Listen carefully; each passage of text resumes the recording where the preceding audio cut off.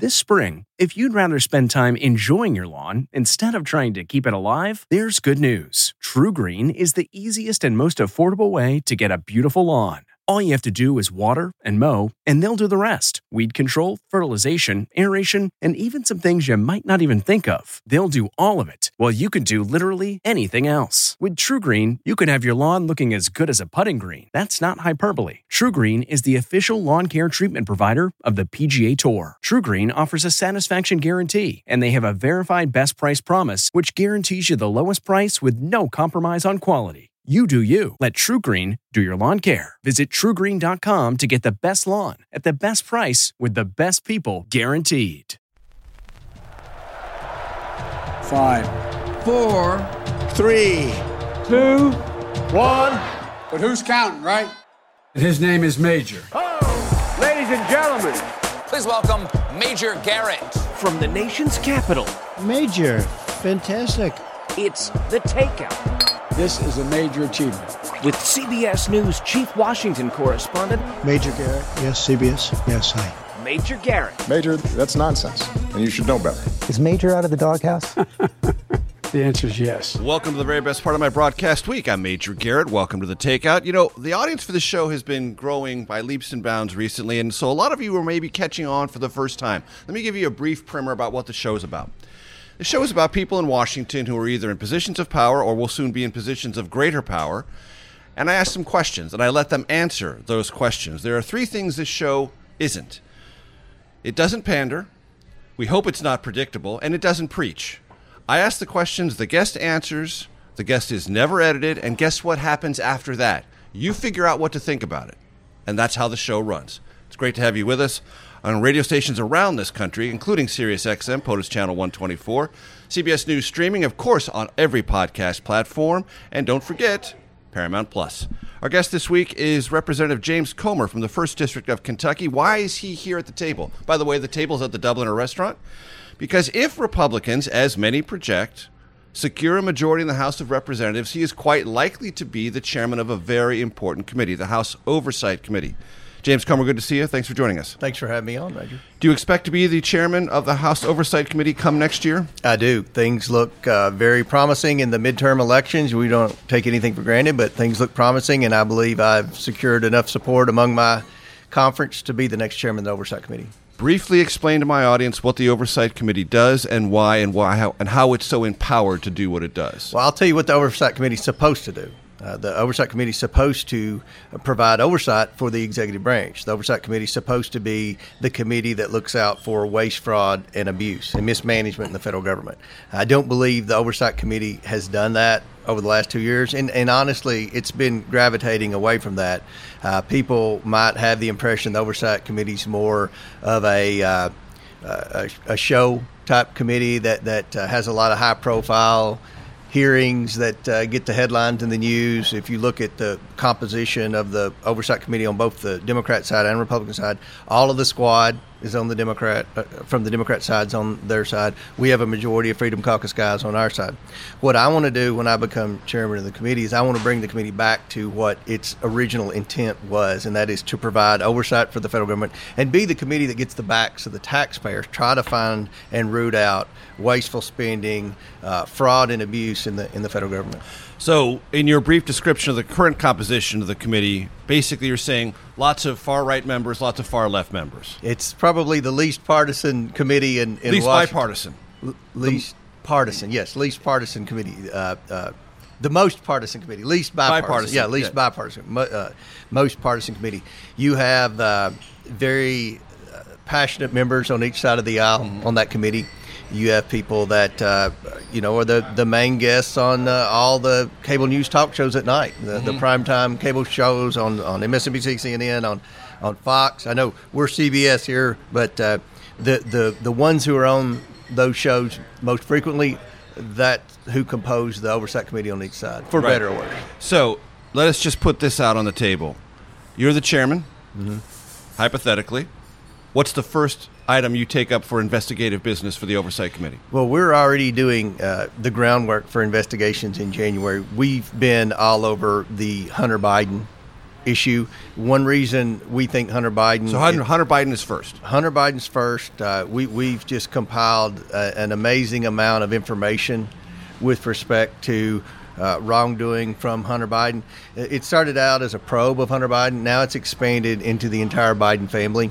The president, unfortunately, made many statements throughout the campaign and during the first year in office that he had no affiliation with any of these shady partners or any of these shady business dealings of Hunter Biden. We now know that's not true. We have, a pretty good amount of evidence to prove that's not true. But what we also fear now is that Hunter's shady business dealings are influencing some of the policy decisions that Joe Biden's making, and that's very serious. Can you be specific? Yeah, I can be specific. I'll give you two specific examples. Number one, Hunter Biden received money payments from 2 Russian oligarchs for consulting. We don't know what type of consulting. What time frame is this? This was during the vice presidential years. And when Joe Biden became president and Russia invaded Ukraine, he put sanctions on, he said, all of the Russian oligarchs, the billionaire Russian oligarchs. Well, 2 were left off, the 2 that received payments, that Hunter Biden received payments from. I find that odd.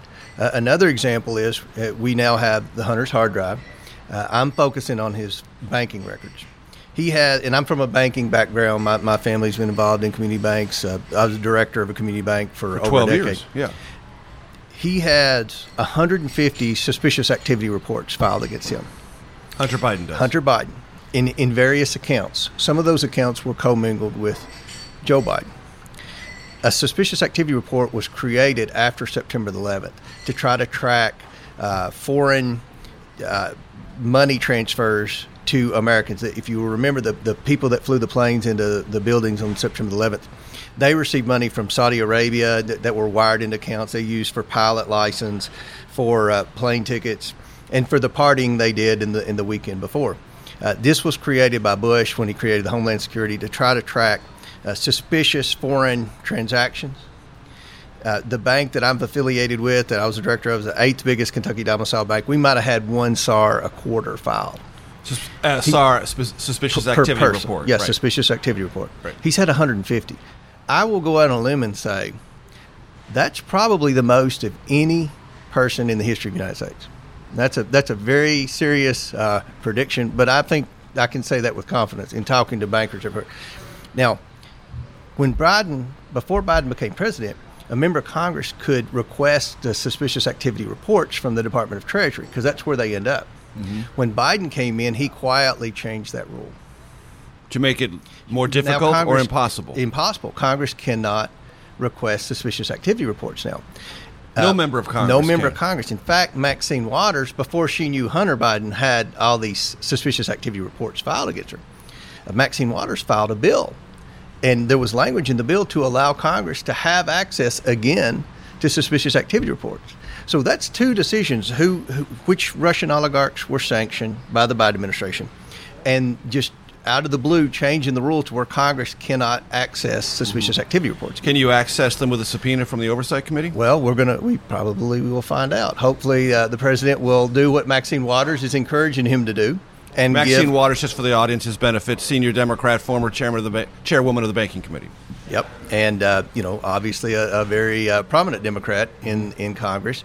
And she feels, as I do, that Congress should have access to suspicious activity reports. Back to your original statement about the goal of the Oversight Committee, should you become chairman, to look out for the American taxpayers. What are the implications? Are there criminal implications of what you just described? Yeah, I mean, if you look at, and we can go further, when you look at Hunter's suspicious dealings in the Congo with the rare earth mineral transaction where he brokered a deal from an American company to a Chinese company. We need those rare earth minerals to make batteries for electric vehicles. Biden has been just adamant about pushing everyone into electric. Renewables, exactly. Yeah. We become more dependent on China when that happens because all the rare earth minerals that are used to make batteries now just about are controlled by China. Is this a decision that Joe Biden made because of some of Hunter's previous transactions? Did he cancel the Keystone Pipeline but approve pipelines in Europe because of Hunter's previous dealings with Ukrainian oil companies. I mean, there are a lot of decisions that Joe Biden made that we don't know if they were made. They were bad decisions, I think, because you look at where we are in the economy. Were they made because of Hunter's shady business dealings? Do you believe, because you're describing a sort of core level of inter-family corruption, do you believe that the President of the United States, Joe Biden, is that corrupt? I believe that his son is that corrupt. I believe he loves his son, and I believe that they have accounts that are commingled. I believe that he has helped Hunter Biden be able to profit from his last name, and now he's having to do things that probably aren't in the best interest of the American people just to be able to protect his son. Any father would probably do that, but the problem is Hunter Biden's a national security threat. And you saw the tape that just came out this week where Hunter said his father would do anything that he asked him and all that. Well, let me stop you right there. James Comer, that is the voice of James Comer, Congressman, 1st District of Kentucky, and likely the next chairman of the Oversight Committee in the House of Representatives. I'm Major Garrett, segment 2 of The Takeout, in just one moment. This episode is brought in part to you by Audible, your go-to destination for thrilling audio entertainment. Whether you're looking for a hair-raising experience to enjoy while you're on the move, or eager to dive into sinister and shocking tales, Audible has an exclusive collection of thrillers from best-selling authors that will keep you on the edge of your seat. Like James Patterson's first audio-only thriller, The Coldest Case. Experience stories like never before, where every chilling detail is brought to life by captivating sound design. Plus, as an Audible member, choose one title a month to make yours forever. And now, new members can try Audible free for 30 days. Just visit audible.com/WonderyPod or text WonderyPod to 500-500. That's audible.com/WonderyPod or text WonderyPod to 500-500. From CBS News, this is The Takeout with Major Garrett. Welcome back to The Takeout, continuing our conversation here at the Dubliner. It's breakfast time. We're probably going to skip over breakfast. I just got coffee and water. Doing a little bit of lean this week, folks. James Comer is our guest. He is the Republican congressman, 1st District of Kentucky. But importantly, for the contours of this conversation, if Republicans, again, as projected, nothing is guaranteed, secure a majority in the House of Representatives, then he will be the incoming chairman of the House Oversight Committee. We talked a lot about Hunter Biden. So I want to make sure I understand what you're saying, Congressman. Hunter Biden's activities are relevant not just when Joe Biden was vice president, but relevant as he is president. And let me ask again, do you believe there are criminal implications to the things you've just described? I believe there are criminal implications for Hunter Biden. I'm confident of that. Now, with respect to the president, we haven't found criminal implications with the president, but we do believe that he's made important policy decisions that have affected every American based upon being Hunter's shady business dealings. We believe that Hunter has compromised Joe Biden in certain areas of foreign policy. And let me ask you this. There is a Justice Department investigation of Hunter Biden. So for those in the audience who may think to themselves, well, no one's really looking into it, unless other than you obsessed Hunter Biden Republicans, you would say no. The Biden Justice Department says it has got an active, ongoing, comprehensive investigation. Are you confident that investigation will get to the truth? I think that investigation is focused on tax evasion. I don't think that investigation is focused on a lot of the areas where we're investigating. Do you think it should be? I think it should be, but I believe that we're going to be able to provide a lot of evidence, especially when we become the majority, of wrongdoing and suspicious activity on the part of Hunter Biden that we believe. And maybe do some legwork for the Justice Department. We'll do some legwork for the Justice Department. I'll be honest, I don't have 100% confidence that Merrick Garland and the Justice Department is going to make this a priority. My concern is they might try to indict Hunter between the midterm elections in January. That indictment then would make it hard for our subpoena to be effective with Hunter, because if we subpoena Hunter Biden and he doesn't respect the subpoena, then we take it to court. The court would probably say, well, he's under indictment by the Justice Cabinet. Or Merrick Garland could appoint a special counsel and then that would take our ability to get Hunter in front of a congressional investigative committee impossible. So, folks, let me describe what I think Congressman Comer is describing. A scenario in which the Justice Department, which is nominally answerable to the President of the United States named Joe Biden, produces an indictment, if I hear you correctly, on a narrow charge in a narrow lane of this investigation, thereby freezing, you fear, the ability of the Oversight Committee to go more broadly into these larger issues. And that freezing concept, though it's an indictment and it feels heavy and portentous, perhaps, if I hear you correctly, protects Hunter Biden more than jeopardizes him. That's exactly right. That's why I've not been one of the voices that has said we need to have a special counsel looking into Hunter Biden. That would not work at all. Look how long this last special counsel has taken. Every special counsel takes much longer than it's supposed to take. So we believe that we can really get going. If we don't have Hunter Biden in front of the Oversight Committee, we're going to have some of his business associates. We're going to have some of the banks that he banked with that he received countless violations from, serious violations. And I know what a serious bank violation is because I was director of a bank for over a decade. I've never seen anyone with as many bank violations as Hunter Biden had. I don't think that when the report came out, and I believe CBS was the news agency that broke it, that he had 150 suspicious activity reports. I don't believe people realize how serious a suspicious activity report is and that they were put in place to catch terrorists funneling money into the United States. So he's doing business with some bad actors. He's doing business with, if you're on the sanctions list and you try to do business with someone in the United States, then you get a suspicious activity report. If you're trying to do business with a country like Venezuela or Syria or a country that we have problems with, then your account is automatically frozen. The bank files a suspicious activity report. To have 150 of those filed, that's unprecedented. Mm-hmm. Anything else other than Hunter Biden? Oh, absolutely. What? We're good from a high-profile standpoint.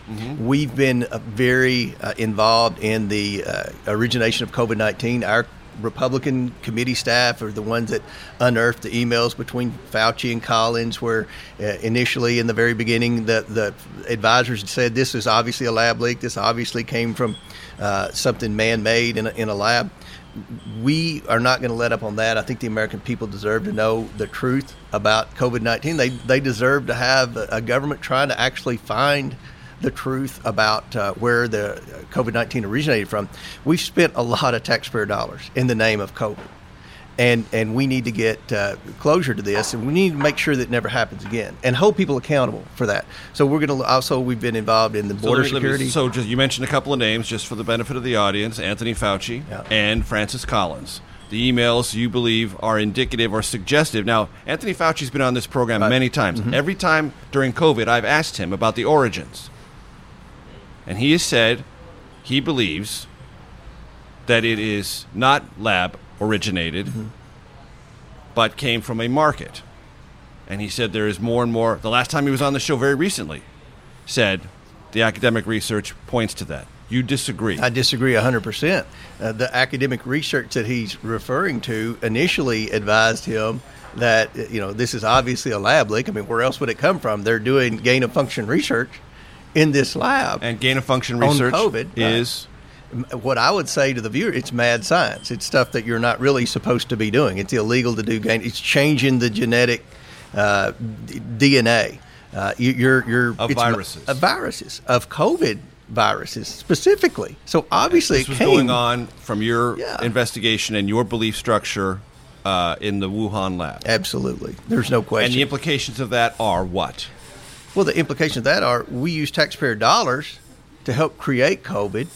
We had projects going on with EcoHealth Alliance with taxpayer dollars. Our committee proved that the NIH gave money to EcoHealth Alliance. They used it for gain-of-function research in the Wuhan lab. So if I hear you correctly, subpoenas to Francis Collins and Anthony Fauci. Well, we're gonna ask that they come before the committee first before we subpoena.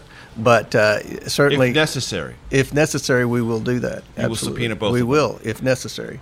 But regardless, we are going to have some of these people that communicated with Dr. Fauci early on, and said that this is obviously a lab leak. This is obviously a man-made virus from looking at the DNA sequence. So I think that we're going to have some really quality hearings in the first 3 months of a Republican majority in the Oversight Committee, regardless of whether we get the Hunter Bidens or Dr. Fauci's or Dr. Collins. We're certainly going to do everything in our ability, I am as chairman, to get them in front of the committee. If that includes subpoenas, then we will do subpoenas. And just for the audience's benefit, when you talk about funding, so there are some streams of U.S. funding Absolutely. For gain of function. Yes. That's not been denied. Yes.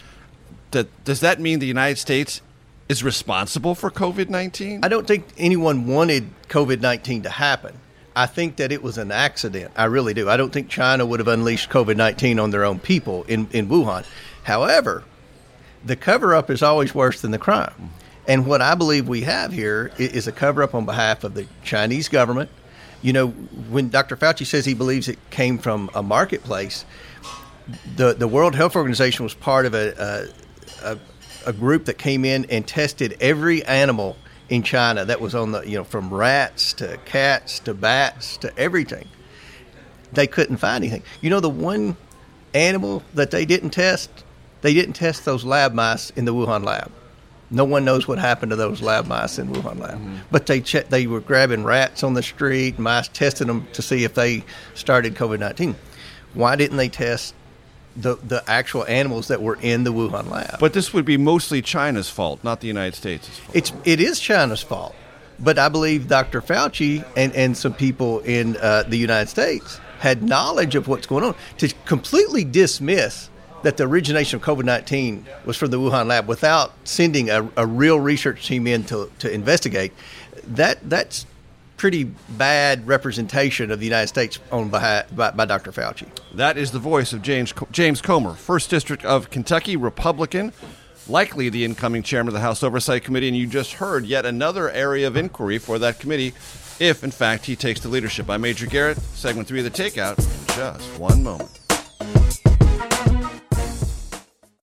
If you're constantly on the hunt for a good deal, then you need Rakuten. Rakuten is the smartest way to save money when you shop because members get cash back at over 3,500 stores across every category, including fashion, beauty, electronics, home essentials, traveling, dining, and more. You're already shopping at your favorite stores. Why not save while you're doing it? It's a no-brainer. Get the Rakuten app now and join the 17 million members who are already saving. Cashback rates change daily. See Rakuten.com for details. That's Rakuten. Your cashback really adds up. From CBS News, this is The Takeout with Major Garrett. Welcome back to The Takeout. I'm Major Garrett. The Dubliner is our host restaurant this week. Always happy to be here. Been here many, many times before. One of the reasons, well, it's a great place. It's very near Capitol Hill and convenient for our guest this week, James Comer. A little bit of biography on James Comer. So I looked this up, Congressman. Supposed to do that, I'm supposed to look things up. Right, I appreciate that. So before he was in the United States House of Representatives, he was agriculture commissioner in the great state of Kentucky, bluegrass state. Born in Tompkinsville, Kentucky. Now, folks, pay attention. Get your ears. This is in central Kentucky. Tompkinsville is county seat of Monroe County. The reason it's named Tompkinsville, I have learned, is after Vice President Daniel Tompkins. He was vice president to James Monroe. Right. Do I have all that right? You have it right. We're the only county and city in America that's the county's named for the president, and the city county seat is named after the vice president. There we go. Yeah. That's what you come here for, folks. Come on. So I want to go back to Hunter Biden just for a second because I might have left something on the floor, and I don't like to leave things on the floor. You said a lot of things about Hunter Biden and the implications for the current president, Joe Biden. Impeachable? I haven't seen that yet. We some of your colleagues in your party have. I know. The Democrats really saturated impeachment. I mean, impeachment is a serious thing. We could impeach Joe Biden in the House probably in the beginning of January, but the Senate's not going to convict. So I don't think we should waste energy on impeaching Joe Biden. We've got to go in and undo a lot of the damage of the Biden administration right off the bat. We've got to get this economy going in the right direction. We've got to get inflation under control.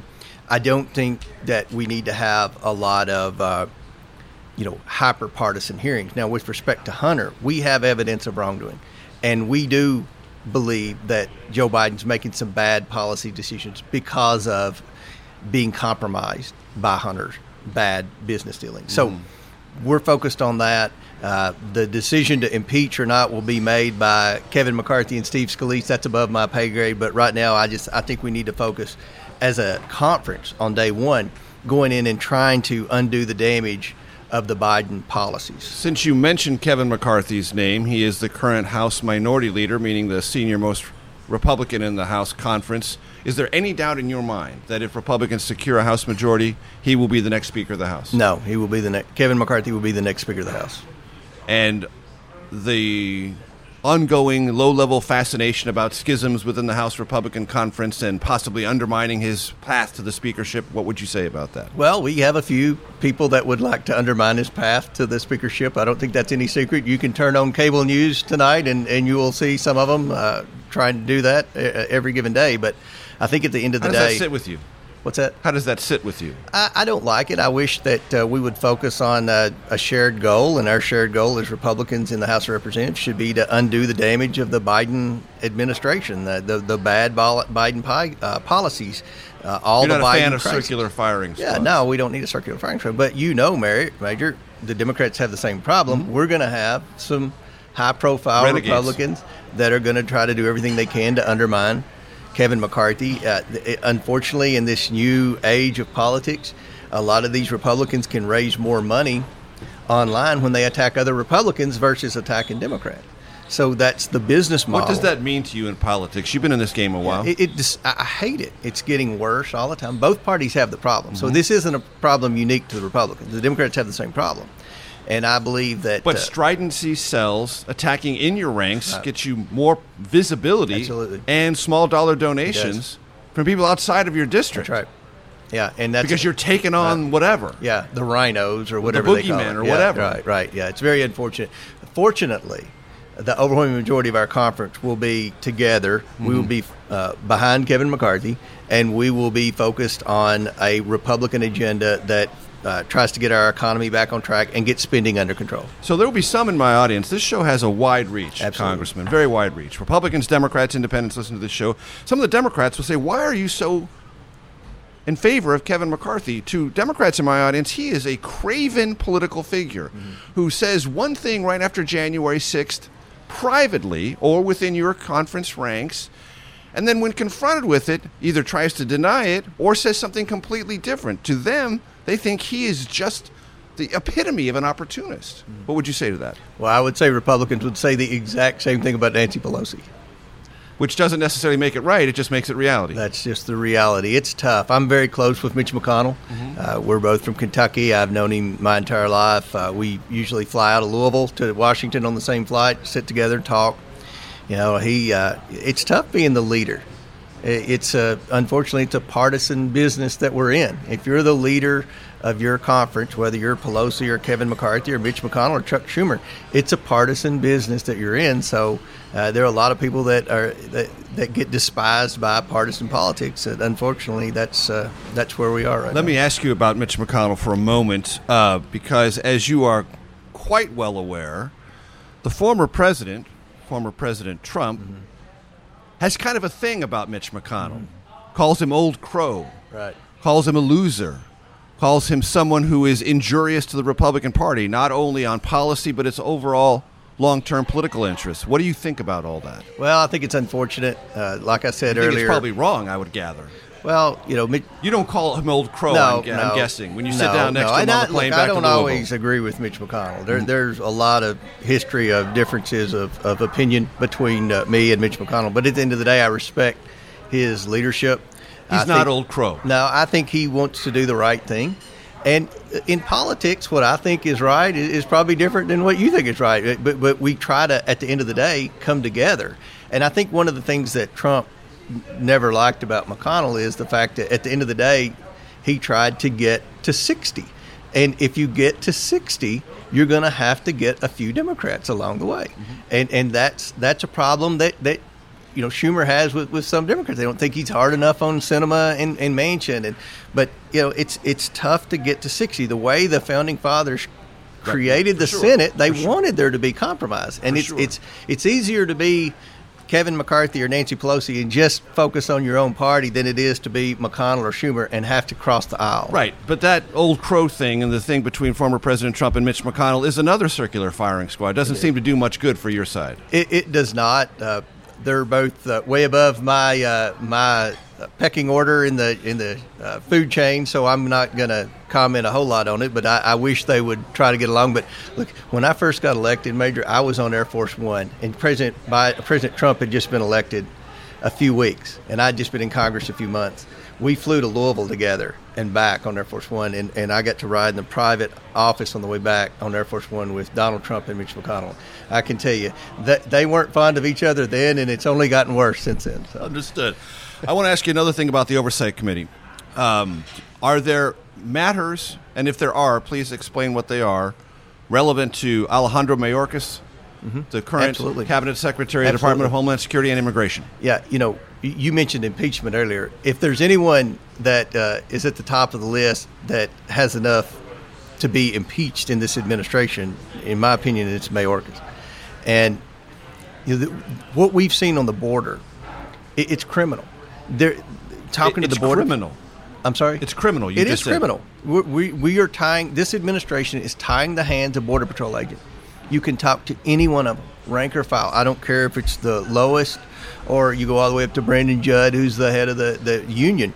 They all say every day this administration comes out with new rules and regulations and policies that make them have to spend more time changing diapers, doing paperwork, doing anything they can except being on that border, letting people go, transporting them somewhere just to see them, go out and be released. So we are very dissatisfied with what's going on the border. We've had a record number of illegals cross this month. It's only getting worse.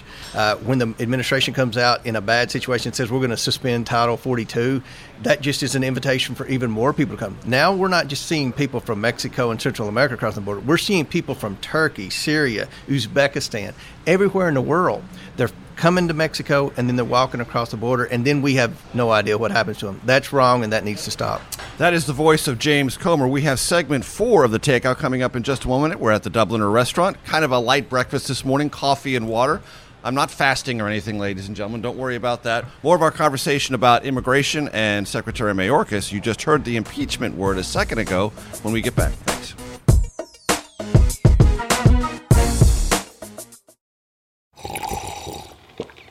That's not just the sound of that first sip of Morning Joe. It's the sound of someone shopping for a car on Carvana from the comfort of home. That's a good blend. It's time to take it easy, like answering some easy questions to get pre-qualified for a car in minutes. Talk about starting the morning right. Just like customizing your terms so your car fits your budget. Visit Carvana.com or download the app to experience car shopping the way it should be. Convenient, comfortable.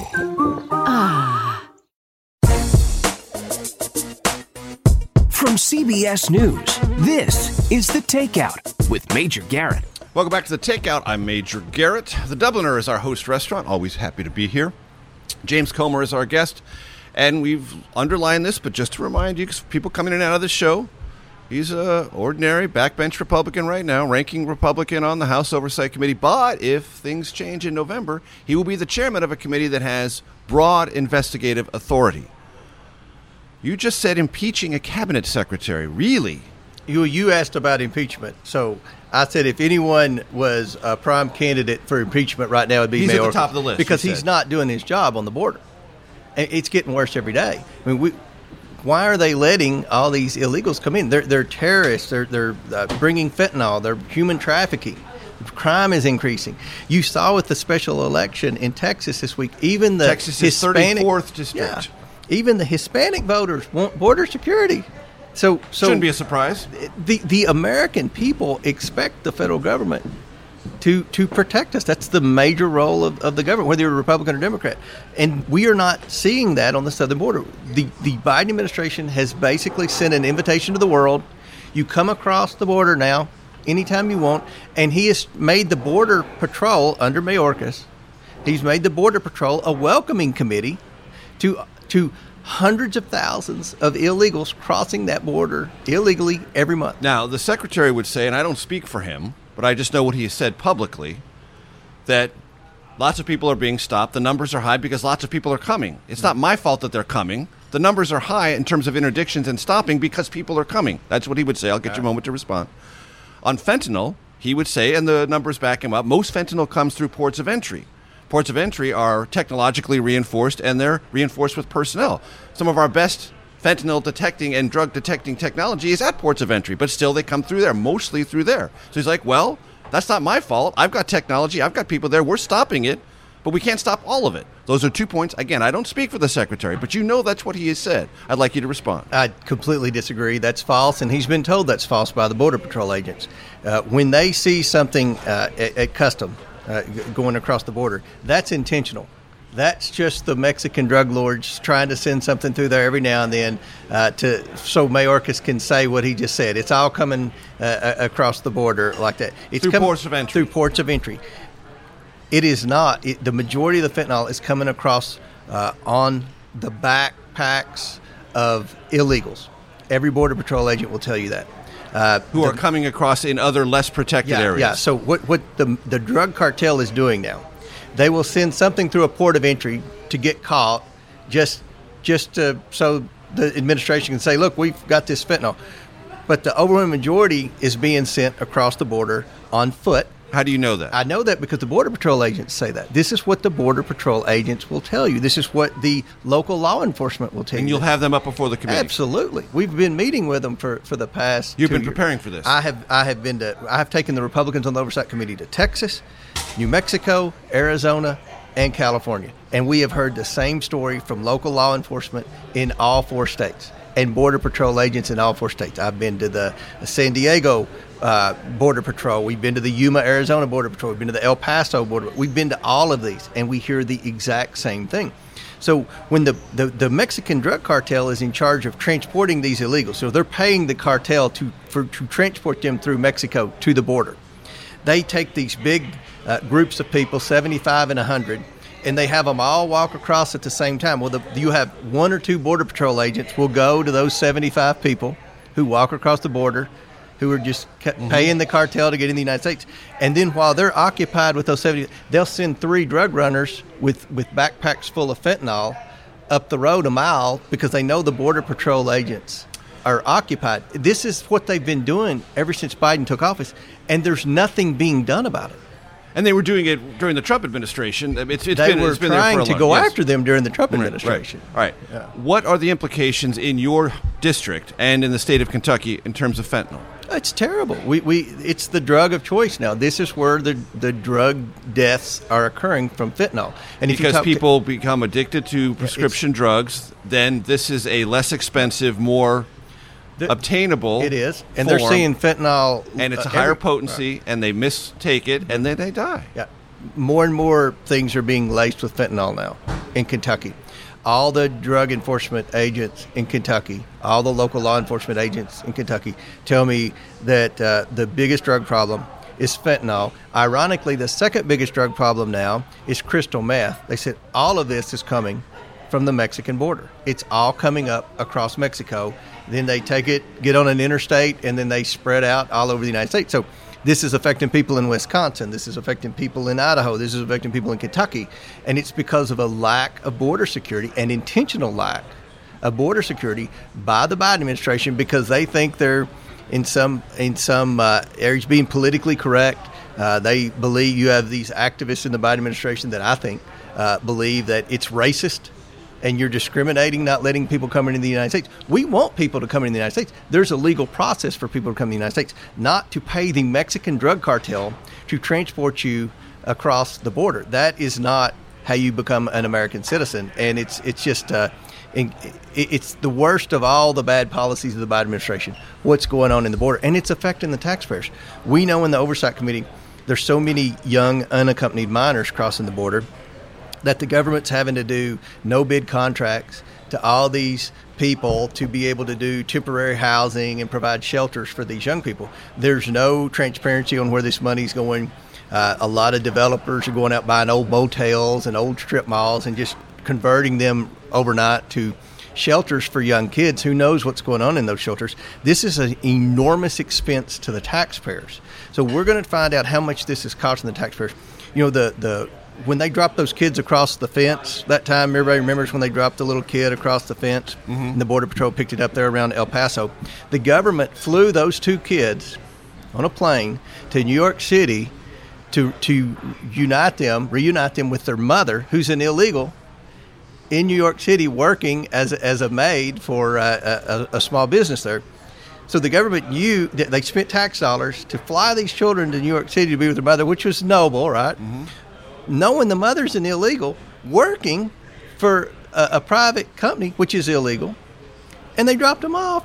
Probably left a bunch of baby formula and diapers and flew back.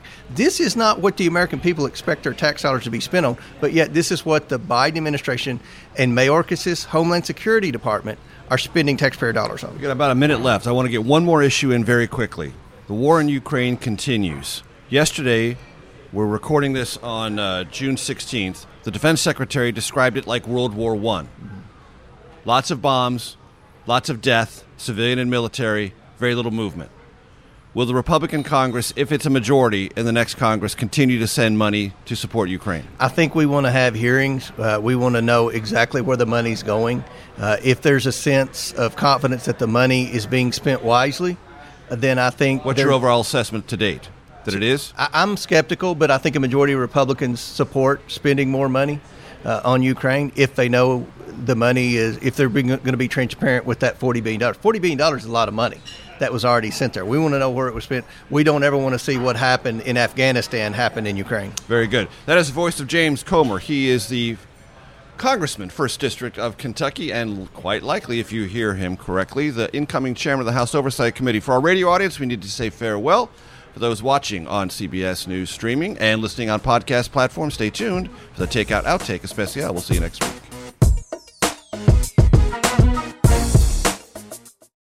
CarMax is putting peace of mind back in car shopping by putting you in the driver's seat to find a ride that's right for you. Because at CarMax, we believe you shouldn't just settle for a car. You should love your car. That's why every car we sell is CarMax certified quality, so you can be sure with upfront pricing that's the same for every customer. So don't settle. Find love at first drive and start shopping now at CarMax.com. CarMax, the way car buying should be. From CBS News, this is The Takeout with Major Garrett.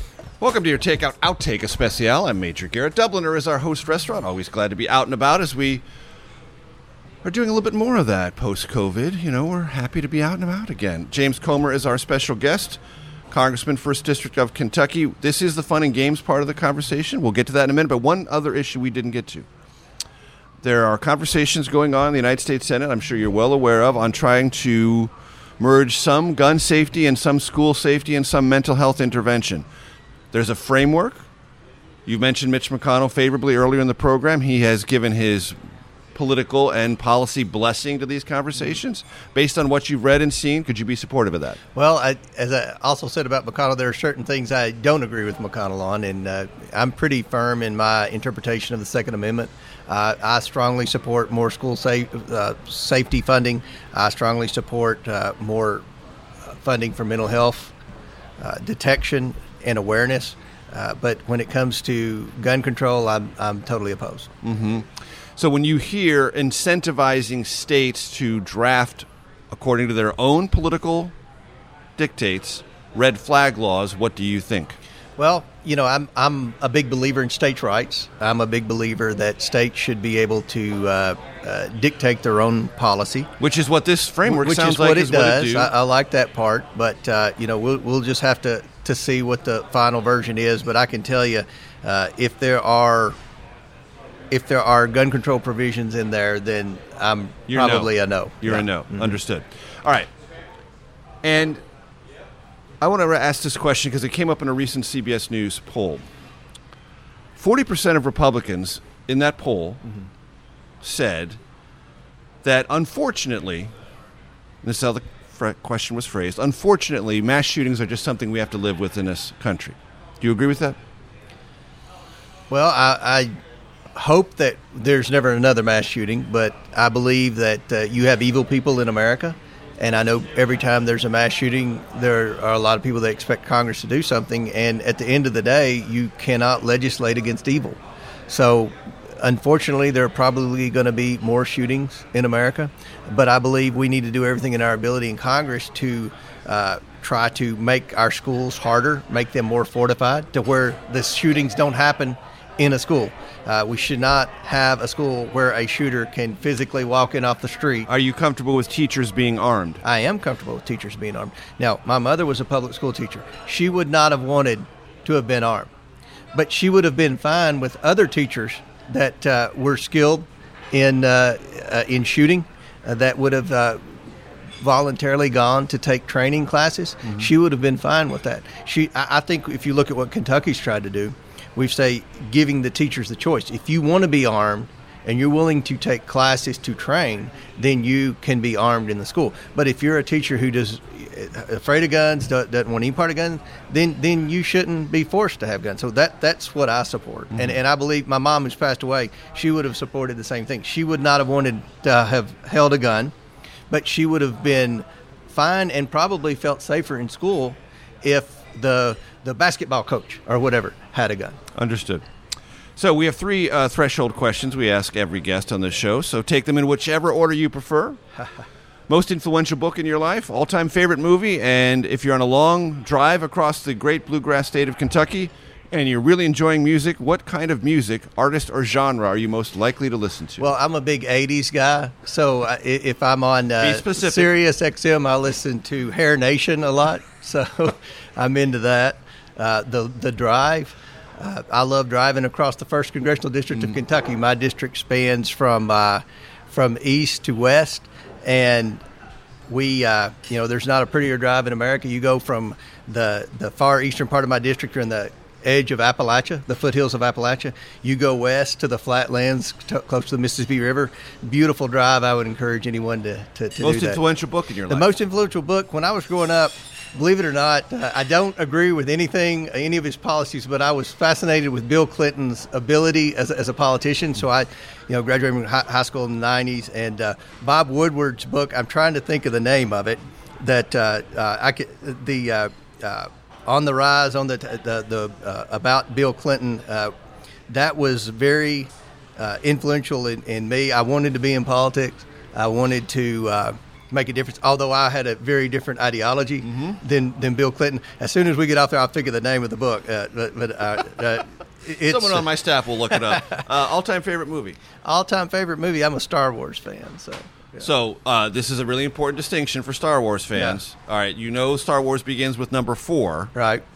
I know all about number it. 1, 2, and 3. Yeah. Are they as good as 4, 5, and 6? The best of all the Star Wars movies was the original. 4. New Hope. Number 4. Right, yeah. Exactly. And that, Congressman, we completely agree. All right. 1, 2, and 3 should never have been made, in my opinion. But anyway, that's not my call. It wasn't my commercial decision. I'm certainly not the director or writer, but I am the host of this show. Thanks for listening to Takeout Outtake Especial. We'll see you next week. The Takeout is produced by Arden Farhi, Jamie Benson, Sarah Cook, Ellie Watson, Jake Rosen, and Ashley Armstrong. CBSN production by Eric Susanen. Follow us on Facebook, Twitter, and Instagram at Takeout Podcast. That's at Takeout Podcast. And for more, go to takeoutpodcast.com.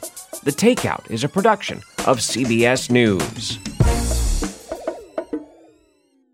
If you like The Takeout, you can listen early and ad-free right now by joining Wondery Plus in the Wondery app or on Apple Podcasts.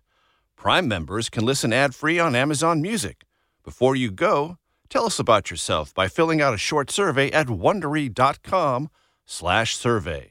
It was the biggest scandal in pop music. The stars of Milli Vanilli, the Grammy-winning multi-platinum R&B phenomenon, were exposed as frauds. But none of this was their idea. So whose idea was it? Enter German music producer Frank Farian. He saw the success of acts like Michael Jackson and Prince, and he wanted in, no matter the cost. So he devised the perfect pop heist. Two once-in-a-lifetime talents who were charismatic, full of sex appeal, and phenomenal dancers. The only problem? They couldn't sing. But Frank knew just how to fix that. Wondery's new podcast, Blame It on the Fame, dives into one of pop music's greatest controversies and takes a never-before-heard look at the exploitation of two young Black artists. Milli Vanilli set the world on fire, but when the truth came out, Rob and Fab were the only ones who got burned. Looking back now, it's hard not to wonder, why did everyone blame them and not the man pulling the strings? Follow Blame It on the Fame, Milli Vanilli, on the Wondery app or wherever you get your podcasts. You can binge all episodes of Blame It on the Fame early and ad-free right now by joining Wondery Plus. Some puzzles are hard to solve, others are hard to prove.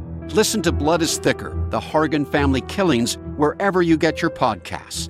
Access episodes early and ad-free with 48 Hours Plus on Apple Podcasts.